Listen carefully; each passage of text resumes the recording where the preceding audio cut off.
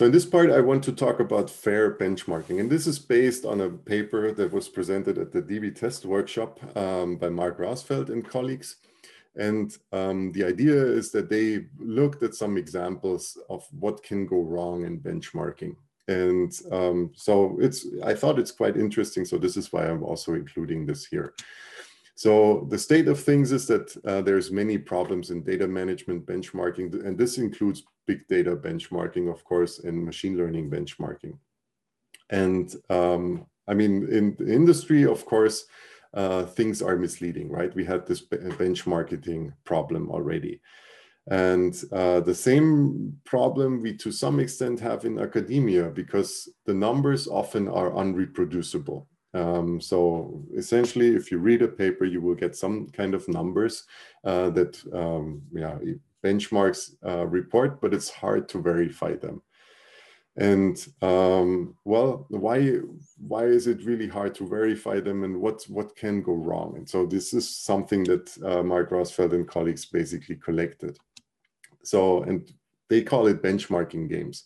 And the problems are basically different configurations across different systems, hardwired optimizations, specifications of a benchmark that is tied to the system or biased to a system. So of course, I can basically create a benchmark that would favor just one type of implementation, for example. Synchronized workload queue, which is exactly what I explained in this coordinated omission. Arbitrary workloads, very small benchmarks, of course, and benchmarks that are manually translated for performance. So if we look at research, currently, most papers that do systems work have a plot something like this. So you have fast and slow, and your system is very fast, and the other system is very slow. And most papers will need this in order to get accepted. Or most systems or most products need something like this in order to get sold. But often it's very hard to identify what is actually compared and if the comparison is fair or no. And most likely it's not. So, and what are typical problems? And I mean, we'll go through the first four, and the other three, they're actually in the paper if you want to check. But just to give you an overview, what can go wrong. And the first is non-reproducibility. So if you do some kind of benchmarking, you should make sure that your numbers are reproducible. And for this, the code needs to be available, the system needs to be available, and frequently this is not true, right? Frequently, there's nothing available. You can just see the numbers. And today, there's very little consequences, but there are some efforts going on, and it's getting more and more traction also that results actually are replicated. So in conferences like SIGMOD, so this is one of the largest database conferences, you actually have to justify why your code is not available. And if your code is available, there's an effort or like an extra badge that you can give that let other people evaluate your results or validate your results, and then you get this badge results replicated or artifacts available, or even both. And so you just have to provide scripts that produce the plots in your paper from scratch and explain this, then you can get this, and then, well, people can at least be sure that this is somehow validated by somebody else. And so why do we want this? So here is a nice example why this is actually nice to evaluate, or why you should be careful when reading performance numbers. So here we have three examples, basically, or three charts of two systems comparing their performance. So we have MariaDB versus Postgres, and you can see that the median time of execution is 12.18 seconds for TPCH query 1. So TPCH is a database benchmark similar to TPCDS, a bit older. And in Postgres, the execution on median is 9.7 seconds. So obviously Postgres is better. And then there's a comparison Postgres versus SQLite. And here we can see SQLite is better. And then we have another experiment that compares SQLite with MariaDB. And here we can see that MariaDB is better. And the question is, okay, what's the difference, right? So it's the same system. It's and one time it's 12.18 seconds and one time it's 4.7 seconds. So what's the crime basically? How can these results come about? And well, essentially, it's the same configuration parameters. So there's no change in configuration between these two MariaDB instances. It's the same compilation flags. It's the same version number of the database. So it's not a different deployment or something. So it's not differently compiled, but the schema is different. In the schema in TPCH, they use double instead of decimal. And this still gives correct results according to this TPCH specification. So in TPCH, you have lots of numbers, and you can pick decimal you can choose decimal or double. And decimal is just harder to compute. So using double will be faster here. And if you just do this in one of the engines, then the results are basically not comparable. So, well, one other problem that you could have is you could fail to optimize a system.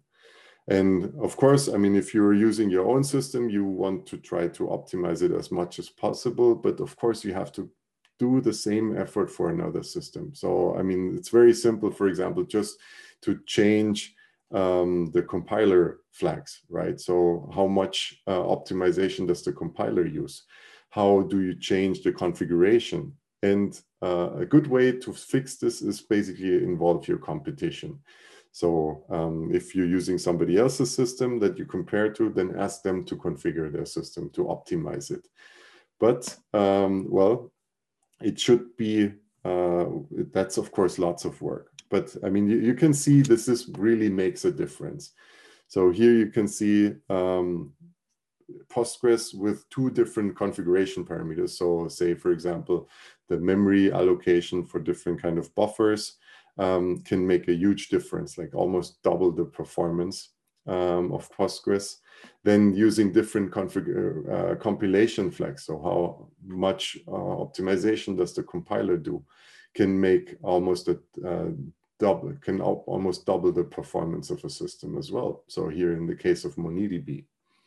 And well, then in general, of course, if you're comparing like your own implementation, you have to think if this is really a standalone or implementation or a full system.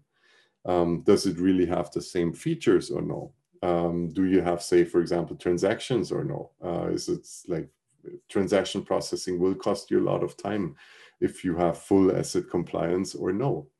And well, in order to do this, so if you want to test something new, like your new algorithm, it's hard to compare this to a full system. The only way you can really do this is you integrate it into a full system, for example. And here they also have a nice example. So, well, again, using TPC query 1 and scale factor 1. So here they executed it on MongoDB, already the optimized version, and on TimDB. And TimDB is a hard-coded C program that can just do query 1 on TPCH. And that's not a database, right? It's a common misinterpretation. So this, of course, it will be much faster, but it won't be able to execute query 2, for example, or another scale factor, for example. And so comparing these two or giving performance numbers for these two is, well, misleading, let's say. And another big problem is incorrect results. So sometimes bugs make code very fast. So if the result is fast but incorrect, it's maybe invisible in your benchmark. So you always have to check your results. Do you have the same kind of precision? Do you have the same kind of accuracy, etc., right? And so then it makes sense to also run with different benchmarks and different data sets. And so if you're doing database, for example, checking correctness, something like Postgres would be a good, good choice. And again, here an example would be TPC hquery1, small function that just returns. Of course, that would be super fast, but it's meaningless. But if you don't check the results, this will also go through. So with that, as a summary, basically, there are lots of pitfalls when benchmarking. So make sure that you check yourself. But of course, also check if you see other people's numbers, right? If you read a paper about performance results, check if this is also there, like if they actually make sense. Are the same things compared or no? And so there's also a list of things that you can check. So the type of benchmarks, reproducibility, optimization, then apples to apples comparison, tuning, etc. So these things that you can check. And with that, we're actually through. So this is, we did in this video series, we talked about performance analysis and benchmarking. So I talked about the back of the envelope calculations, which I think is a very good tool for anybody who builds systems. So that's something that you should try to incorporate in your everyday life, essentially, to figure out the performance of different kind of systems. I talked about measurements, so different metrics and some statistics, some big data benchmarks, so XHS for sorting, BigBench for end-to-end application, and like I gave a bit of an outlook to TPC XAI that will come probably this year. And finally, we talked about fair benchmarking.